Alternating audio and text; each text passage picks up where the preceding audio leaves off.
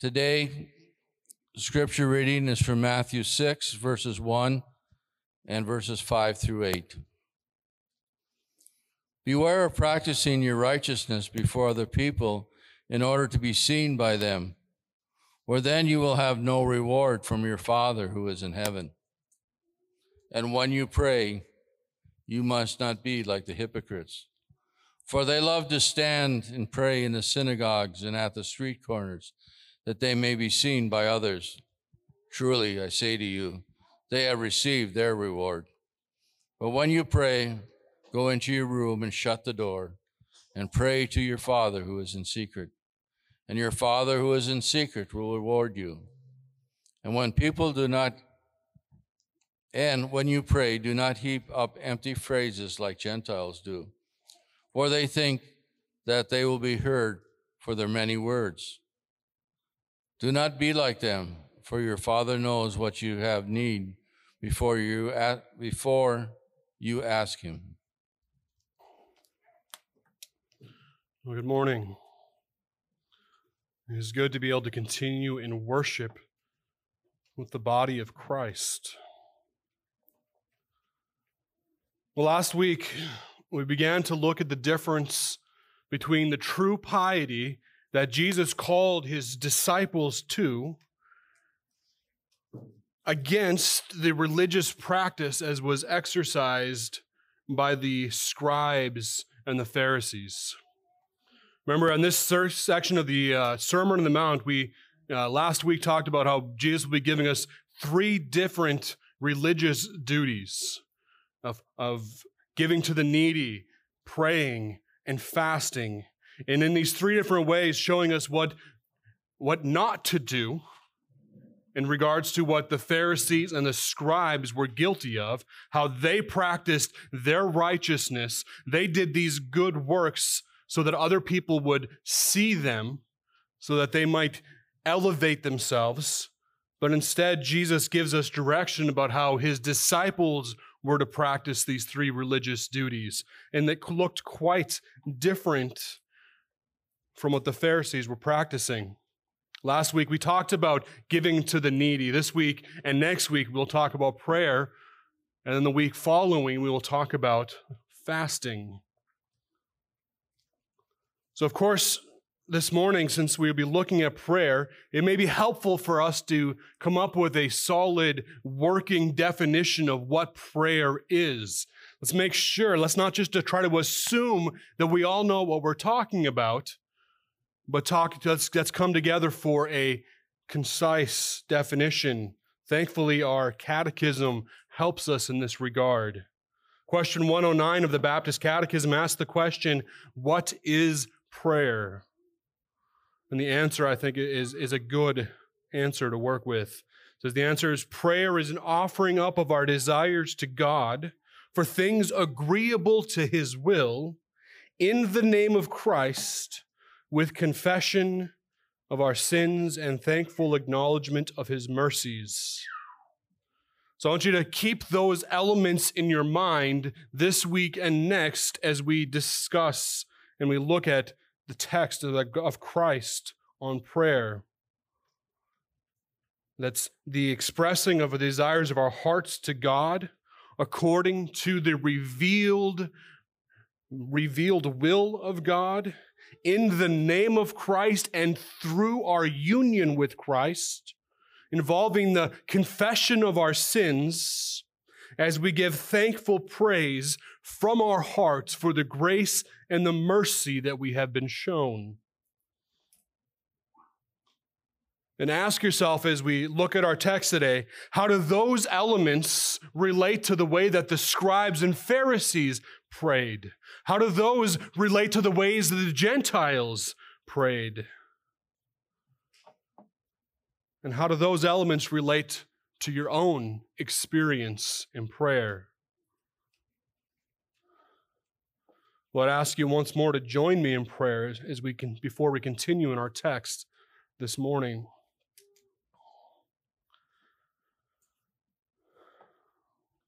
Father, we confess the weakness of our prayer lives. I confess my weakness. I confess my heart is so often made content in lesser things than in communion with my Lord and my God. I'm so often made content with simply reaching out and saying things that are on my heart or that I want or what I need. I'm so easily content with powerlessness.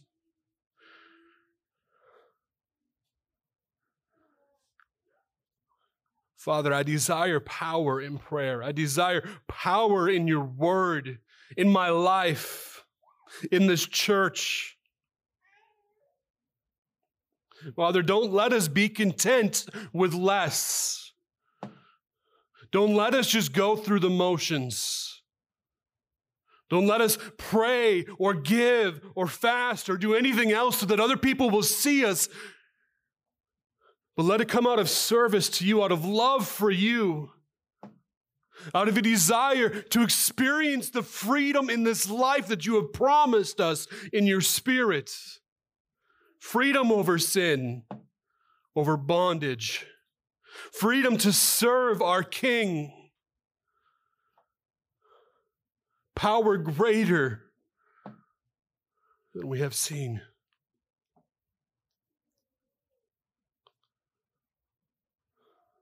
Father, I pray that you would move among us. Even as we discuss prayer, that you would make us a people driven to prayer, that you would create within us a greater longing for communion with the Father.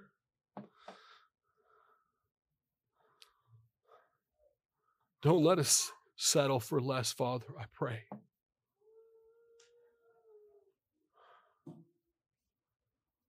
We ask these things in Christ's name. Amen. Well, as we continue this morning, I want you to recall how this whole section was introduced as was read for us this morning. Beware of practicing your righteousness before other people in order to be seen by them, for you will have no reward from your Father who is in heaven. In our discussion of prayer, we need to realize, we need to be aware, to warn ourselves that there is a real temptation in praying to do so in front of men, to be seen by the eyes of men, to be approved by men. When it comes to living out our faith, our good works can be done to honor God, or they can be done to honor ourselves, to make much of ourselves. And this is so deceptive because it can be very difficult for anybody else to know the difference when we give or when we pray or when we fast. It's hard for other people to know the difference between whether we are seeking to honor God or we are doing so in order to impress men. Well, we might be able to fool other people, but it is God who looks to the heart. It is God who is the one from whom we desire reward, or at least from whom we ought to desire reward.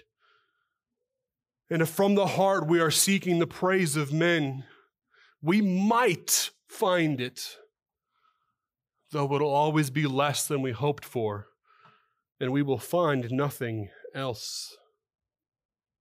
Beloved, it is not enough to just do good things. We must do those good things with the right motives. If our heart is right and our intentions are to honor and please God, then regardless of how that results, regardless of how we are treated, regardless of the circumstances of our lives, we will have reward from our Father in heaven, who sees what is in our heart, who sees what is done in secret, and rewards those who are faithful to him. Of course, that does not mean that it's our intentions alone that determine the righteousness of our actions. Heaven forbid we get that wrong. Just think of the horrors that have been justified by men because they said that their intentions were good in their actions. No, it is only those things commendable to God that can please him, and then only when they are done for his glory and not for our own. Remember, as we discussed last week, each of these religious practices, giving to the poor, praying, and fasting, each of these are assumed by Christ to be a part of his disciples' life. Just as when he gave us instruction about giving to the poor, Jesus doesn't here command us to pray. He assumes that his disciples pray. Of course, the disciple of Christ will be a person of prayer. Remember that there is no concept in Scripture of a faith that does not work itself out in action.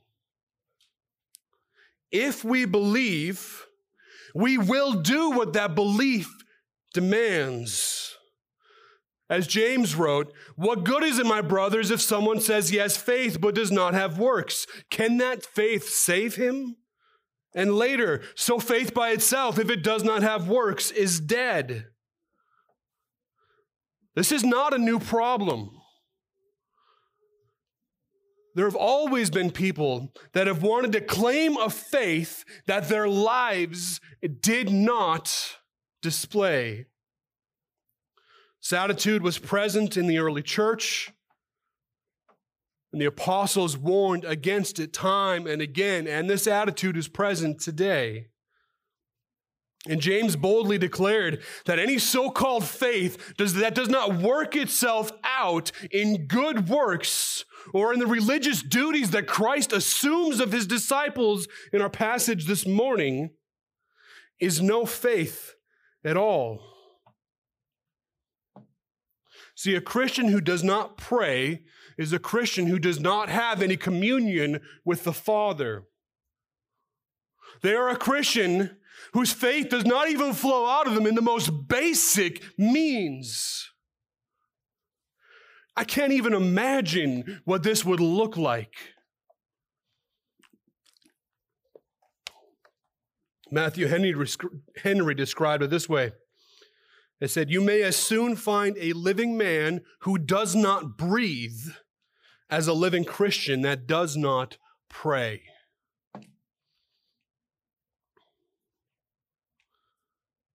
I cannot imagine or conceptualize what it would be to have a Christian who does not pray.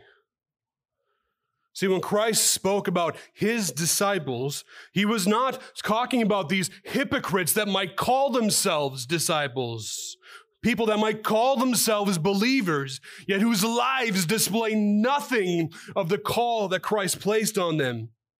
He was speaking of those who genuinely follow him, those who obey his commandments because they love him, those whose lives give evidence that Christ is actually theirs, that they are actually in Christ, that they are actually indwelled by the Spirit of the living God. And a life of prayer is evidence of the work that Christ has done within us. Prayer is a basic and important piece of what it means to be a child of God. Just as you can imagine, there is no real relationship between a child and a father if that child never communicates with their father. Such there is no relationship between the father and a person if they do not communicate with him. Whereas just as important, as we will see in our text this morning, as Christ lays out for us, is how and why we pray. Well, the scriptures have a lot to say about prayer. From the beginning, prayer has been the lifeblood of a man's relationship with God. And unfortunately, we will not have the time today to cover exhaustively what Scripture has to say about prayer. As much as I play fast and loose with time, I wouldn't try to attempt that. Prayer is the way that we grow to love God. It is the way that we grow in our knowledge of God, especially when we utilize God's word in our prayer. Prayer is the way that we learn to trust God.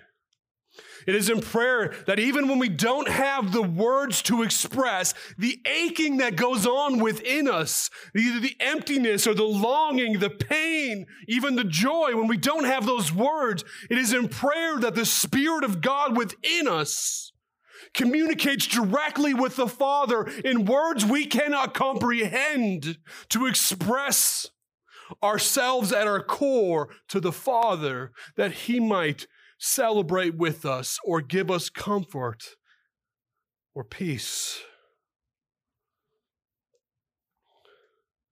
Adam and Eve walked in communion with God in the garden. I cannot imagine what that would have been like. Even as I long one day to be able to be in the presence of my King, freed from this body of death. And even after that perfect communion that they enjoyed was shattered, men continued to long for a relationship with God. Just one chapter after we read of the fall in Genesis, we read in chapter 4 that men began to call upon the name of the Lord. So even after this great chasm was formed between man and God, when man could no longer walk side by side in the presence of God, it did not take long for men to continue to want to commune with God, and for God, who is merciful and gracious beyond any measure that we can imagine, to find a way through prayer to commune with sinful man. Cast out of his presence, man found communion with God in prayer. The righteous throughout Scripture were noted as being a people of prayer.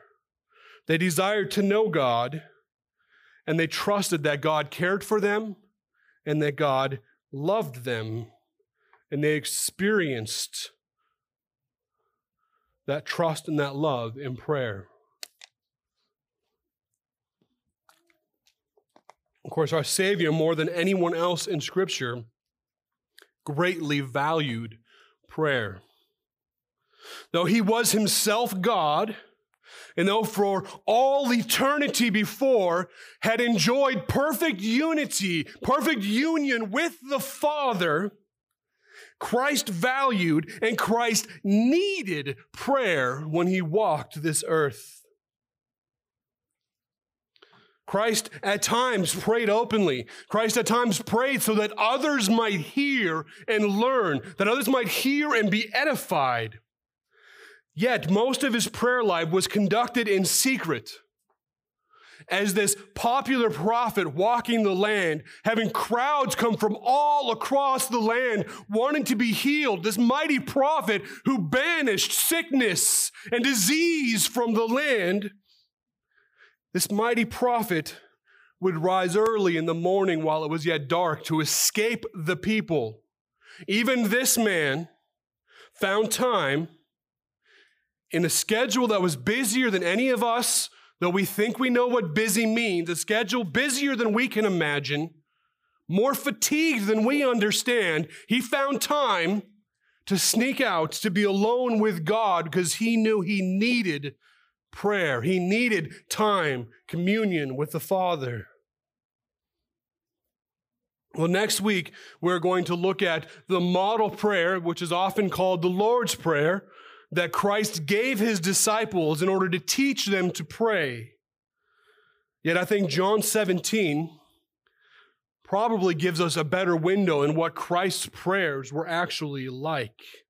So I invite you to turn with me to John chapter 17, and we'll read the first 5 verses together. Matthew, Mark, Luke, and then John.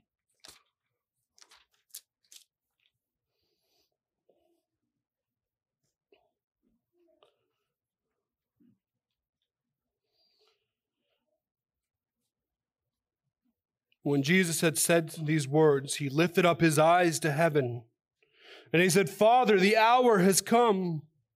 glorify your Son, that the Son may glorify you, since you have given him authority over all flesh, to give eternal life to all whom you have given him.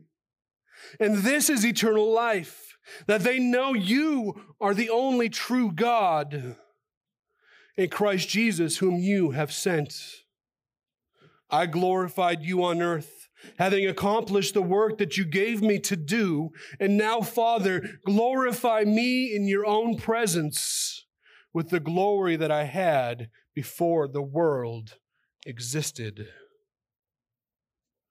Jesus longed for the communion that he had previously enjoyed with the Father as he walked this earth. A communion that he was willing to walk away from in order to accomplish the work that was set before him, that he was willing to walk away from in order to accomplish the redemption of God's people. And he found a taste of that close communion with the Father in his times of prayer. His love for the Father and his desire to be close to the Father drove him to prayer. It caused him to prioritize prayer, to give up the little sleep he was allowed from all the masses following him, that he might be alone in prayer. Beloved, if the Son of God could not walk this earth void of communion with the Father, why is it that so often we think that we can? Our need and our weaknesses are greater than his, are they not? We are weighed down not only by human frailty that Christ willingly took upon himself, but we are weighed down also by the blackness of our flesh.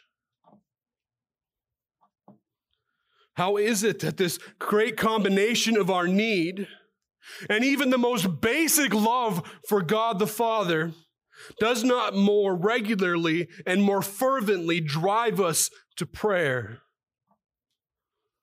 May God forgive us.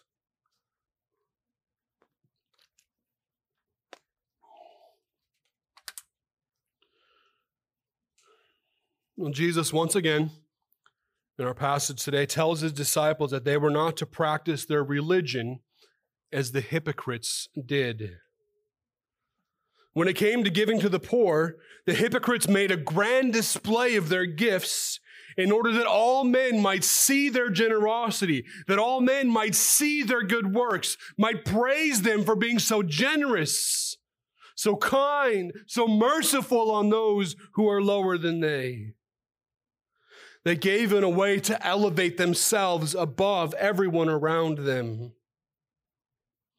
When it came to prayer, the hypocrites took every opportunity there as well to be seen by men.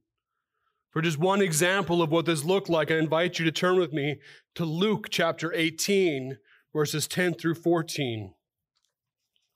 Matthew, Mark, and then Luke chapter 18, starting in verse 10.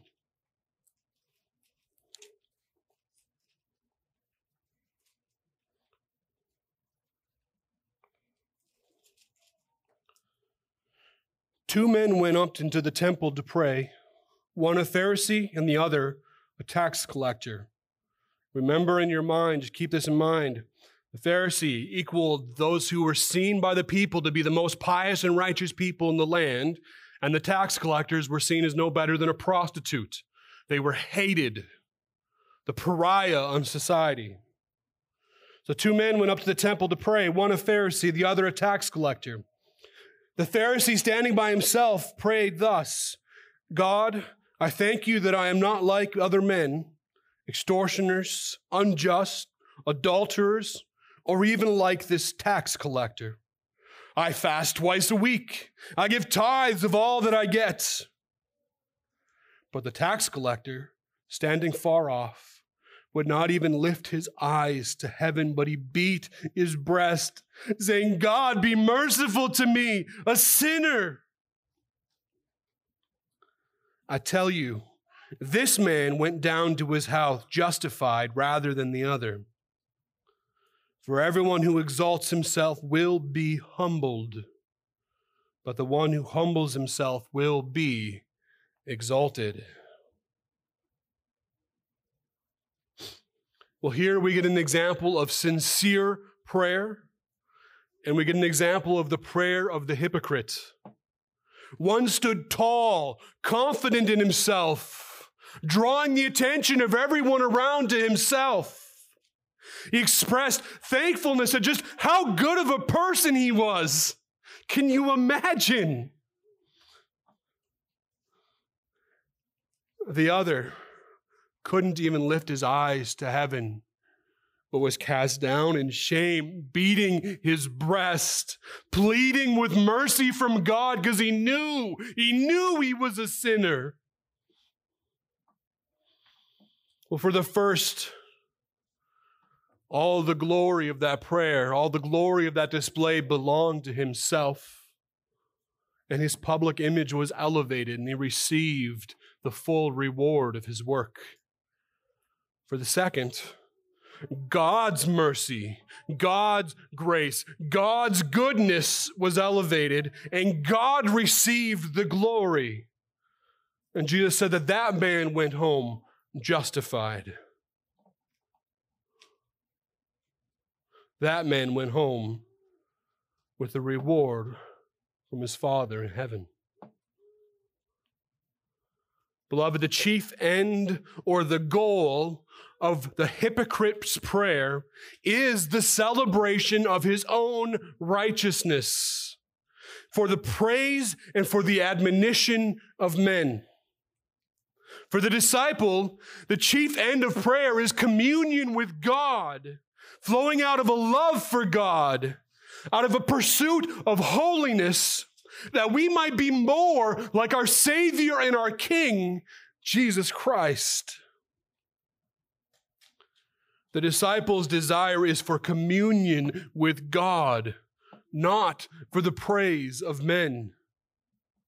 He can and he will experience communion with God when he is among the people of God, and praise God for that. It is glorious to gather with the saints and to worship our God. Yet the disciple longs for those still, those quiet moments when it is just he and his God. That private place where he can lay bare his soul and he can cry out to the one who is both able to help and the one who cares for him. The hypocrite's prayers are marked by presumption of what he is owed by God. Presumption of just how righteous he is. He is bold and quick to be seen in the acts of spiritual devotion. He uses many high and lofty words. He wants to display his wisdom and his intellect as he speaks about just how much better he is than those around him. He does not heed the words of Solomon, and there is no fear of God in his prayers. Turn with me quickly to Ecclesiastes chapter 5, verses 1 and 2. Psalms, then Proverbs, then Ecclesiastes, and then chapter 5.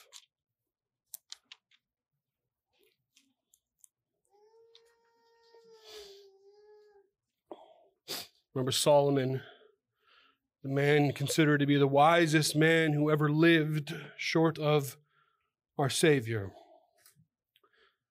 He said, guard your steps when you go to the house of God. To draw near, to listen is better than to offer the sacrifice of fools. For they do not know, for they do not know that they are doing evil.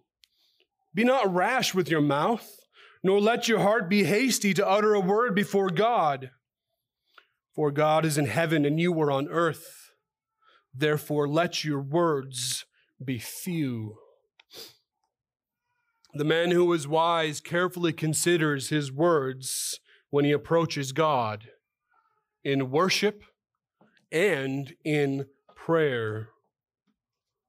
Yes, it is true that we have freedom to be honest, to be open about where we're really at, what we're really feeling and thinking when we approach God in prayer.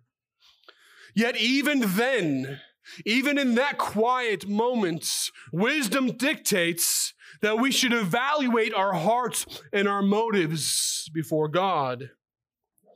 And wisdom often brings us to repentance, even as we are in the midst of very raw and unguarded prayer. Even in the quiet and the secluded room, God is still God, and we are not.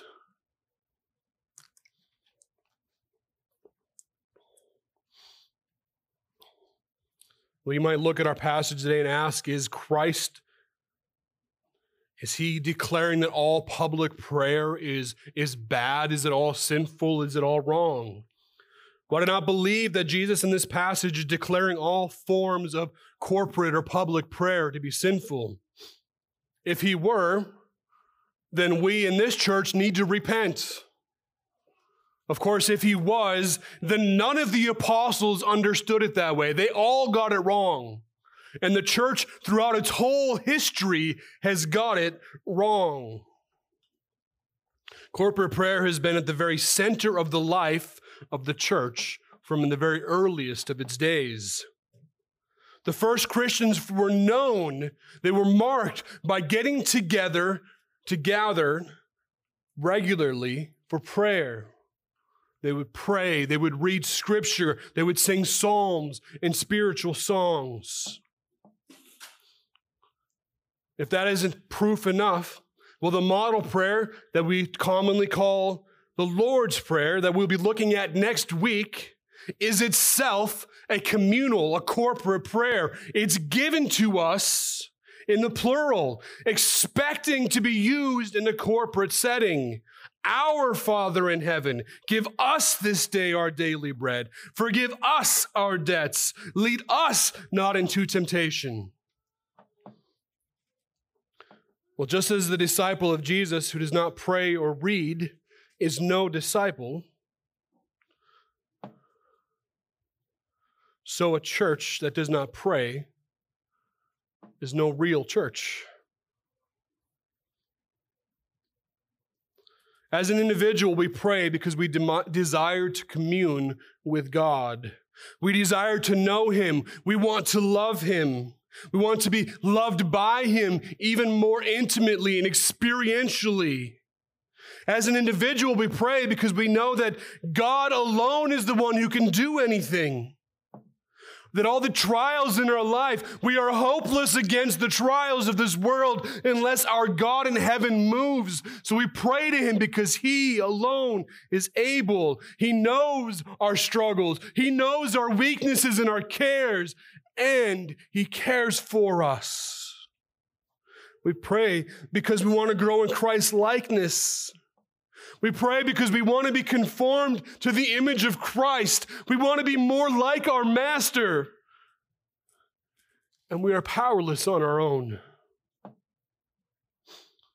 Well, as a church, we come together and we pray for these same reasons. We desire as a local body to commune closely with God and to have fellowship one with another. We come together to know God, to grow in our affection and our love for God, to grow in our devotion to God.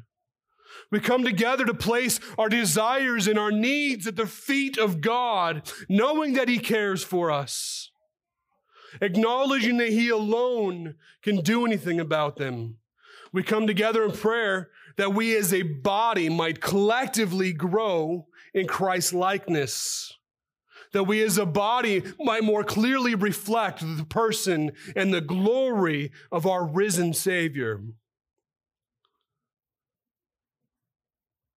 It's just this simple. We pray corporately because we pray in secret. And we cannot help but desire to continue that prayer life when we are together as the body of Christ. At least that is what should be true of us.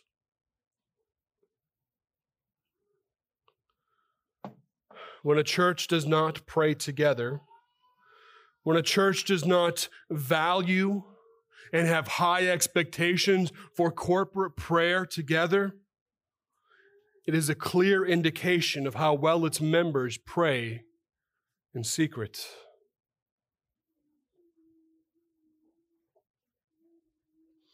So we ought to, as a church, corporately, publicly pray together. Yet even so, we must take care that we do not pray more in public than we do in private. Private prayer, by far, is the better indicator of our spiritual condition. Even if we are not chasing the praise of men like the hypocrites, we might pray among other believers simply to save face, to avoid question about why we're remaining silent. When we pray in private, we do so either because we feel the need and the desire to commune with our Father, or because we want to feel that need, because we know we don't and we want it. So we try to push past our apathy and call upon God to give us a desire in our hearts for Him.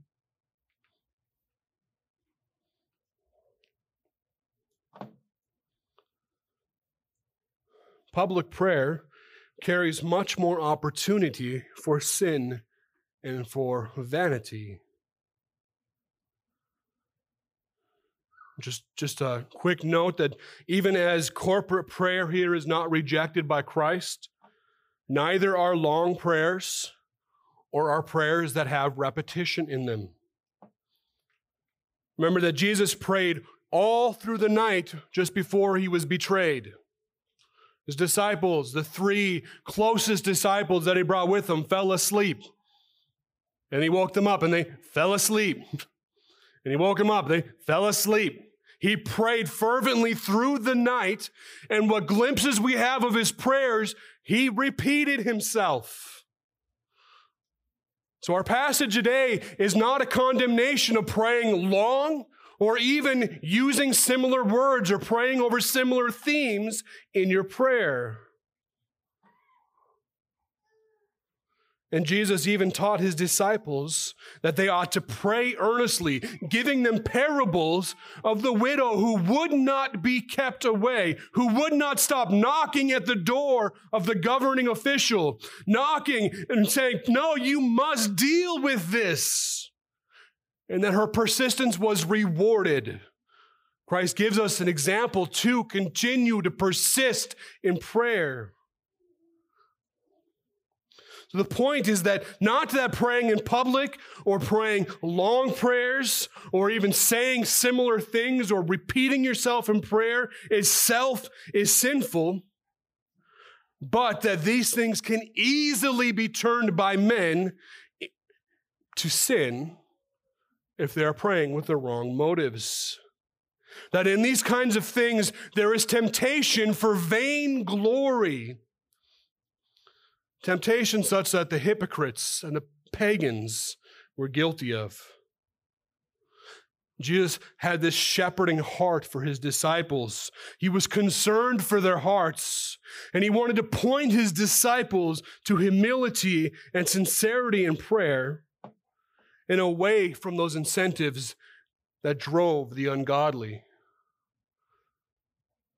Just think of, for these disciples, these early Jewish Christians, the great examples they were raised with of what prayer looked like was from these hypocrites that led the masses in rebellion against the Messiah and crucified Him. So their great examples for prayer were these ungodly hypocrites that Christ warns us against time and time again in the gospel. So they needed help to know what it was to really pray with a sincere heart to approach their God. Jesus told His disciples that they were to pray in secret and that God Himself was in secret. Of course, what does He mean that the Father is in secret? Kind of sounds like a weird phrase. Well, that statement relates both that God himself is a spirit, specifically speaking, God the Father is spirit, that he has no physical body like a man, that he is in fact invisible.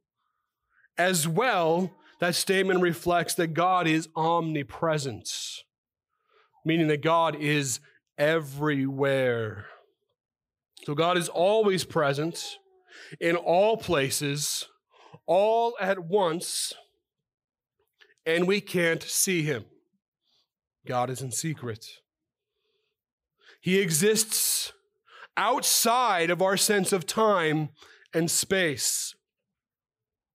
This is a very hard concept for finite creatures bound by our linear experience of time to understand.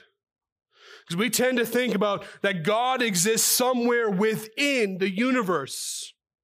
That if the universe is this room, then God is somewhere within. He might be big, he might be huge, but he's somewhere within creation.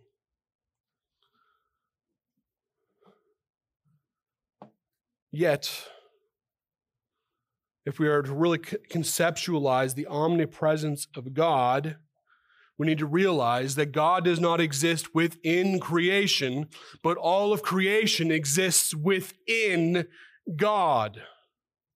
So God is bigger than creation.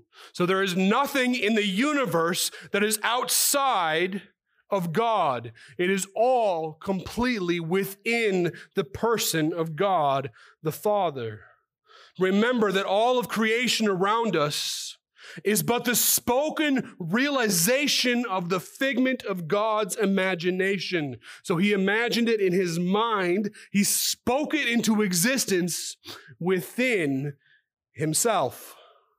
So God is everywhere, always, all at once.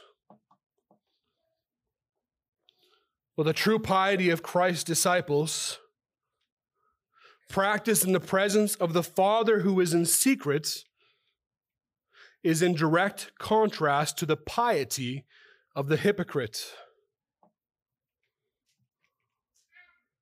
Remember that nobody can see God. We need to remember also that the vast majority of the spiritual life of God's children will be equally invisible to the world around them. It's a good thing to get into our minds. Most of our spiritual life, most of our religious devotion will not be seen by other people. The believer honors God in secret because what truly honors God, a heart that is devoted to him, devoted to his glory, cannot be seen by men but God alone. So when we desire that God gets all the glory, not only do we praise God most often in secret, not only is most of our prayer in secret, most of our religious devotion is secret, because most often people will not see what we're doing or our actions, or they will not understand what goes on in our hearts. So not only because of that do most of our religious devotions go unseen, yet even beyond that, we work so that people don't point to us, so that they don't see it, so that they don't be tempted to glorify us rather than our Father in heaven. And when people do see, we are quick to deflect all praise to our Father in heaven. No, it is not me, it is him. It is him. Beloved, if we are honest with ourselves, we know that we crave the applause of men. At least in some contexts, from some men, for some reasons. There's a part of me that craves applause. There's a part of me that craves people saying, "Good job." Part of me that I want people to be able to say, you are good at this. And since we are prone to seeking such praise, Beloved, we must take action. Make sure that everything that we do is done in a way as to exclude any possibility of praise towards ourselves. One way that we can do that is to seek solitary places to pray. We can seek out those places and those times where nobody knows how long we pray for. Nobody can see how intent we are. Nobody can see us tremble before God or weep before Him.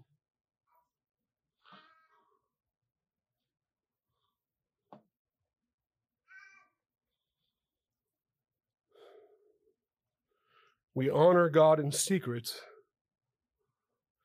and our hearts should ever be before Him. And even when we seek to honor God in secret, the world will notice.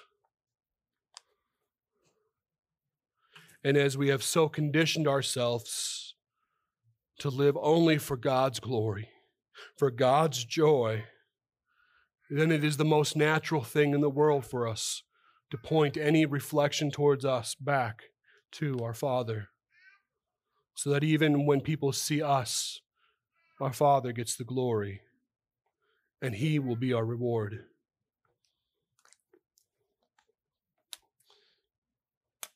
Jesus told His disciples not to pray like the hypocrites.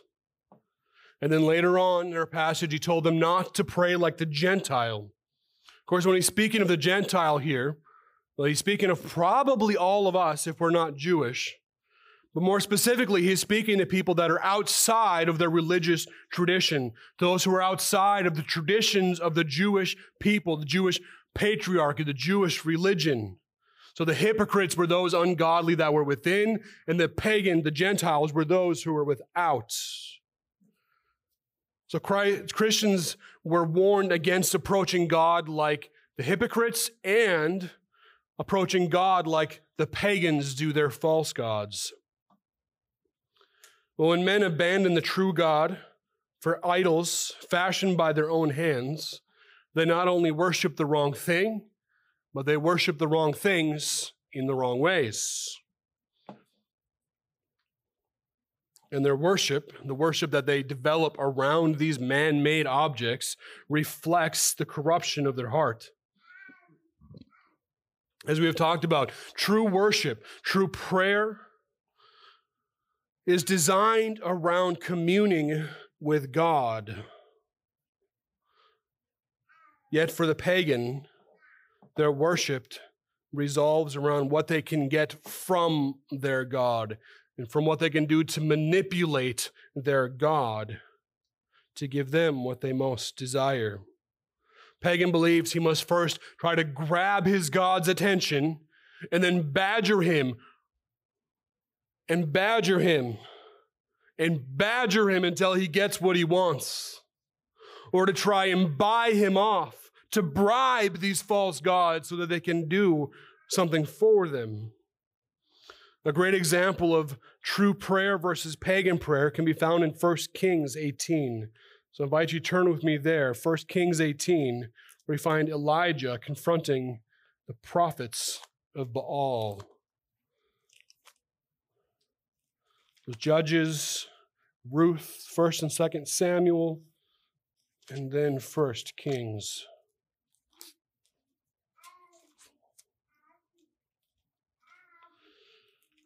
And I'm going to read a large section from here, verses 20 through 40, and we'll see pagan prayer, and we'll see sincere prayer. So Ahab sent to all the people of Israel and gathered the prophets together at Mount Carmel. And Elijah came near to all the people, and he said, "How long will you go on limping between two opinions? If the Lord is God, follow him. But if Baal, then follow him." And the people did not answer a word. Then Elijah said to the people, "I, even I only, am left a prophet of the Lord, but Baal's prophets are 450 men. Let 2 bulls be given to us, and let them choose 1 bull for themselves, and cut it in pieces, and lay it on the wood, but put no fire to it. And I will prepare the other bull, and lay it on the wood, and put no fire to it. And you call upon the name of your God, and I will call upon the name of the Lord. And the God who answers by fire, he is God. And the people answered, it is well spoken. Then Elijah said to the prophets of Baal, choose for yourselves 1 bull and prepare it first, for you are many, and call upon the name of your God, but put no fire to it. And they took the bull that was given to them, and they prepared it and called upon the name of Baal from morning until noon, saying, O Baal, answer us. But there was no voice, and no one answered. And they limped around the altar that they had made. And at noon Elijah mocked them, crying aloud. He mocked them, saying, cry aloud, for he is a God. Either he is musing, or he is relieving himself, or he is on a journey, or perhaps he is asleep and must be wakened. And they cried aloud, and they cut themselves after their custom with swords and lances, until blood gushed out from upon them. And as midday passed, they raved on until the time of the offering of the oblation, but there was no voice. No one answered, no one paid attention. Then Elijah came to all the people. He said, come near to me. And all the people came near to him, and he prepared the altar of the Lord that had been thrown down. Elijah took 12 stones according to the number of the tribes of the sons of Jacob, to whom the word of the Lord came, saying, Israel shall be your name. And with the stones he built an altar in the name of the Lord. And he made a trench about the altar, as great as would contain 2 seahs of seed. And he put the wood in order and cut the bull in pieces and laid it on the wood. After he said, fill 4 jars with water and pour it on the offering on the wood. And he said, do it a second time. They did it a second time. He said, do it a third. And they did it a third. And when the water ran around the altar and filled the trench also with water. At the time of the offering of oblation, Elijah the prophet came near and said, O Lord, God of Abraham, Isaac, and Israel, let it be known this day that you are God in Israel, and that I am your servant, and that I have done all these things at your word. Answer me, O Lord, answer me, that this people may know that you, O Lord, are God, and that you have turned their hearts back. And the fire of the Lord fell and consumed the burnt offerings and the wood and the stones and the dust and licked up the water that was in the trench. When the people saw it, they fell on their faces and said, the Lord, he is God. He is God. Then Elijah said, seize the prophets of Baal, let none of them escape. And they seized them, and Elijah brought them down to the brook Kishon and slaughtered them there. But did you notice the difference between the prayer of the prophets of Baal and the prayers of the man of God? Baal's prophets cried out from morning till noon, repeatedly asking, O Baal, answer us. They danced around the altar, hoping to get his attention, going to greater and greater extremes in their words and their actions. Yet nothing. Whereas Elijah taunted them, maybe your God is going to the bathroom. Maybe he's sleeping. Get louder. So they got louder. They danced more violently. And when I say violently, they danced with swords and lances, cutting their flesh, blood pouring out their bodies, and as grand a display as they could imagine or that they could come up with so that their God would hear them. Yet there was silence. Their prayers are marked by repetition, volume, and grand physical displays. But how did the man of God pray? First, he took action to make sure that what was about to happen would be seen and known by everybody to be a miracle. That they would know that what was about to happen could only happen because God was God of the earth. that there would be no doubt in anybody's minds that this was not Elijah, but that this was the God of heaven who was about to act. And then Elijah prayed to God and asked him to confirm his words for God's glory. He prayed that God would so move that the hearts of the people would be turned back to him, that the people would repent of their idolatry and give glory to God in heaven.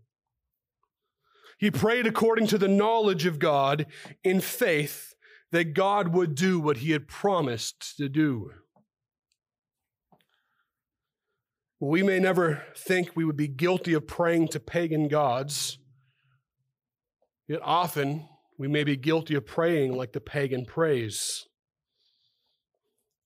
It is strong in the Catholic tradition to prescribe ritual prayers, oft repeated to make penance for sin, so that God would listen and someone would find forgiveness.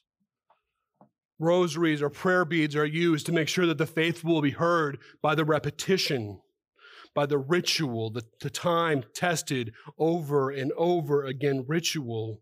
The number of times a prayer is repeated, believed to indicate the earnestness of someone's prayer and the likelihood that they would receive forgiveness as that they were looking for. Well, even if we are not so formal in our approach, we often will find ourselves guilty of this same kind of error.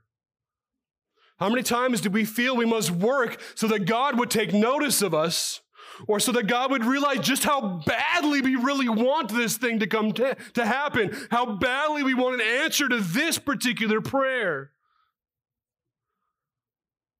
Well, beloved, there is benefit, and if you have never tried praying on your knees, or laying your face to the ground and praying in humility, putting yourself in the most humble position you can to lay prostrate before God and tremble before him, there is benefit to praying that way. Yet, if our goal is to make ourselves as uncomfortable as possible when we pray so that God will take us more seriously, then we are little better than the pagans. How many times do we feel we need to carefully lay out every single detail of our prayer? That we repeat ourselves, not out of earnestness, because we realize, I might not have said this correctly, as though God was somehow one of those genies that is looking for an opportunity to twist our words and give us something other than what was the desire of our heart. How often do we pray as if the only thing that keeps us from receiving what we desire is our lack of eloquence? Well, does God need us to systematically tell us every need and desire if he is to answer our prayers, or that we might receive the desires of our hearts? Well, Isaiah wrote in Isaiah 65:24, before they call, I will answer. While they are yet speaking, I will hear.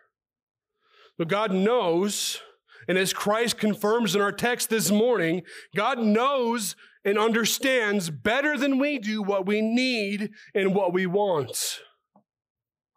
Not only does God know what we need, not only does he know what we want, but God has promised for all who are called according to his name that everything that happens will work toward their good. That God uses everything that happens for our good. Now notice I did not say everything for our temporal happiness, but everything for our good. You may ask, why then? If God already knows everything that we need, why should we pray? For one thing, the making our requests known to God is only one piece of why we pray. Prayer is not primarily about the communication of information between man and God. It is not, as the pagans see it, a technique in order to get what we want from God. Prayer is an expression of the relationship of trust that follows and flows from knowing God as Father. We pray first and foremost because we desire communion with our Father who is in heaven. Our home, our citizenship is not here. It is in the presence of our King. We pray because we find our greatest comfort and joy with the Father, because we know God is in control, because we know that God's will is going to be accomplished and his purposes will stand. And we want to conform ourselves to who God is and what God is doing.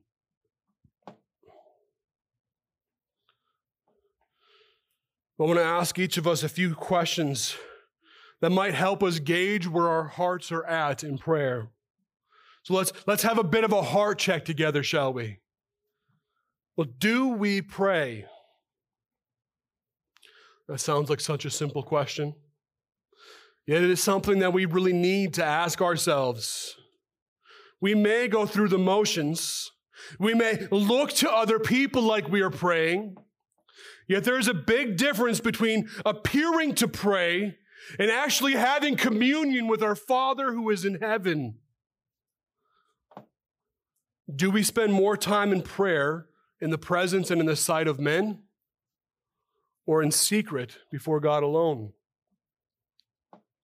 Do we crave public opportunities to pray so that we can show off just how spiritual, just how intelligent we are, so that we can find ways to use big theological terms in our prayers so that everybody will understand that we're well read? Or to be able to speak in prayers of past victory so that everybody will know just how far we've come? Temptation in this is so subtle, but it is real. See, it is good to consider our words before we pray, especially when we are praying in public. Yet as we consider carefully our words, we can so easily slip into the temptation to make sure that we sound wise and pious and learned.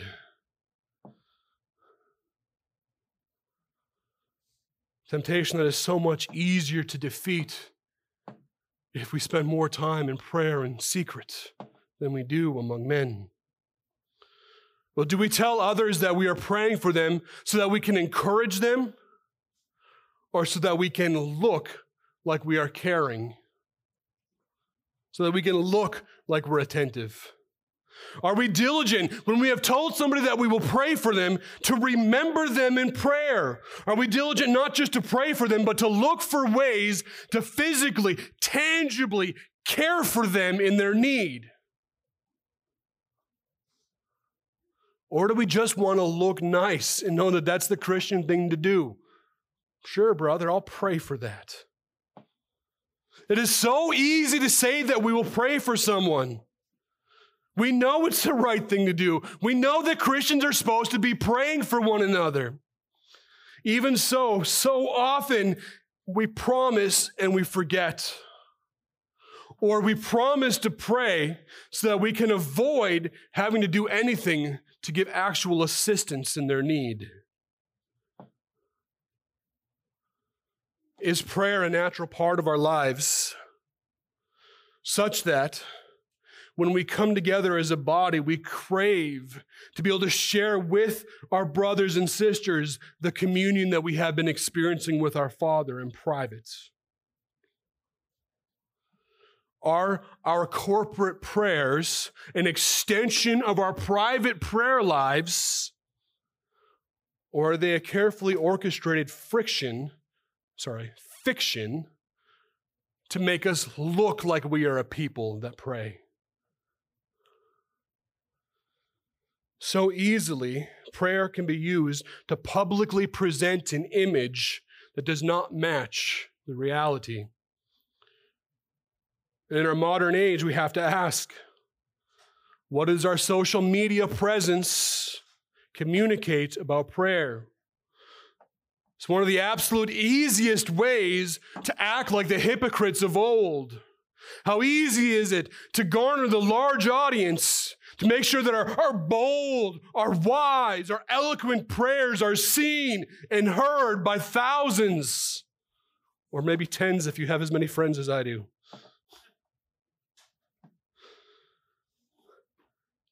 As if our saying that we are praying online is the same as actually seeking the face of God with our concerns and for the needs of others. Beloved, I fear that we do not pray as we should. There are some among us who pray naturally. There are some among us and people in history that we can read biographies of people that were mighty and faithful in prayer, that could not hardly keep themselves from prayer. Men like Martin Luther that has said, I have so much to do today that if I do not spend 3 hours in prayer, I will never be able to get it done. I have never said that. For most of us, prayer comes only through effort and determination. We pray because we want to pray. We pray because we want closer communion with the Father. We want those things that we should have already. And we persevere and we push on because we know that God alone is faithful and can act and overcome our flesh. Beloved, I fear for the future of our families and of this church if we are not a people who are defined by our close communion with God. A people who are defined by close communion, founded and fostered in prayer. I fear what a lack of prayer seems to indicate about someone's life. The absence of an all-consuming love for God. I fear that if we do not, as individuals, well-rehearsed in secret prayer, come together collectively and seek the face of God together, that our light as a church in this community will ever be dim. That our community around us will remain in darkness. So, beloved, I ask you, I plead with you to join with me in the secret times, in the secret places in our lives, to seek the face of our God in prayer. Pray as though your very life in every moment depends upon your communion with God. Pray as though there is nothing else as important in your life as a closer relationship with your Father in heaven. Pray as if you actually understand and value the love that the Father has shown you in Christ. Oh, that we would be a people of prayer. Father, I plead with you. Make this a reality in my own heart. Drive me more often to prayer. Remove those foolish and empty obstacles that I present in my own mind, or these excuses that I make of why I don't spend more time in prayer. Kill them, destroy them.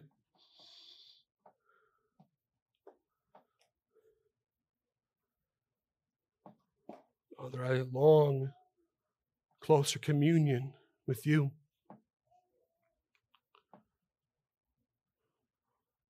And I am weak. I pray for you to move in my heart. And I pray for you to move in the heart of these people. Make us a people who pray.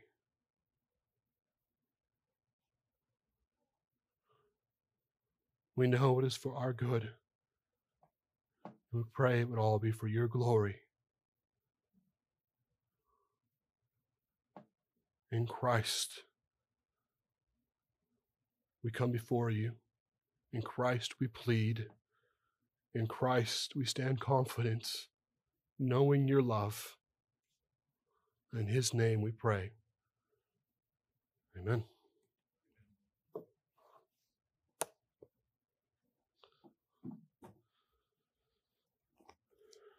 We come now to the Lord's table.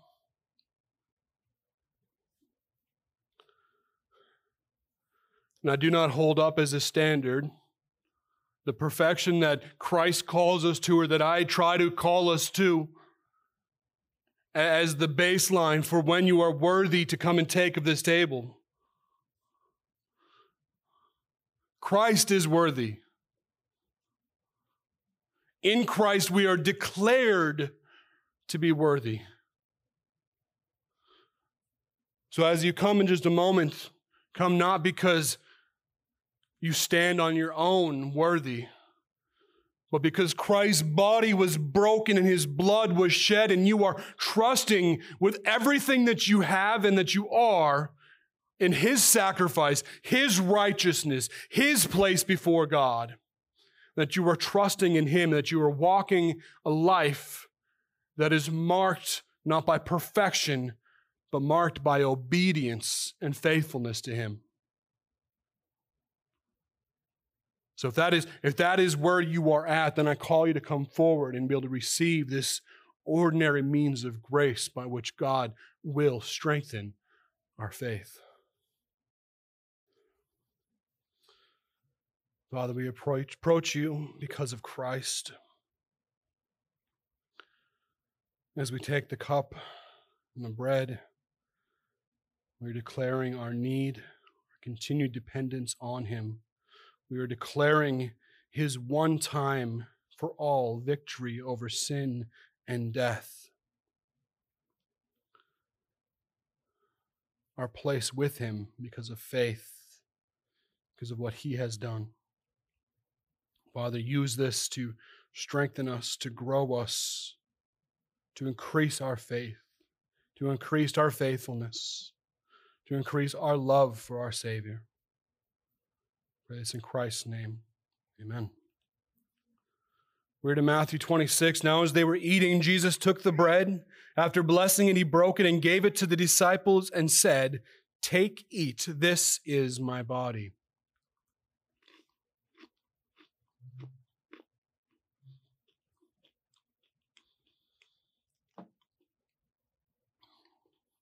And he took a cup, and when he had given thanks, he gave it to them, saying, "Drink of it, all of you, for this is my blood of the covenant, which is poured out for many for the forgiveness of sins."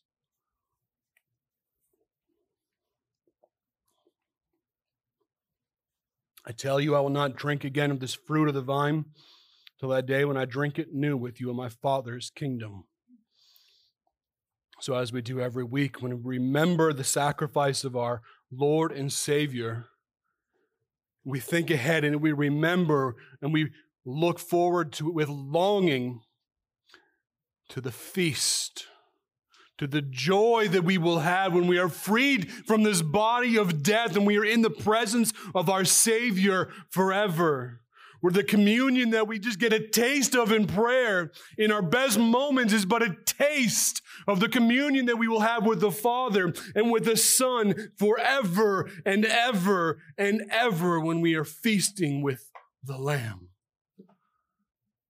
So as we go forward this week, and as we continue in song, let all these things stir us up to the longing to be with our Savior.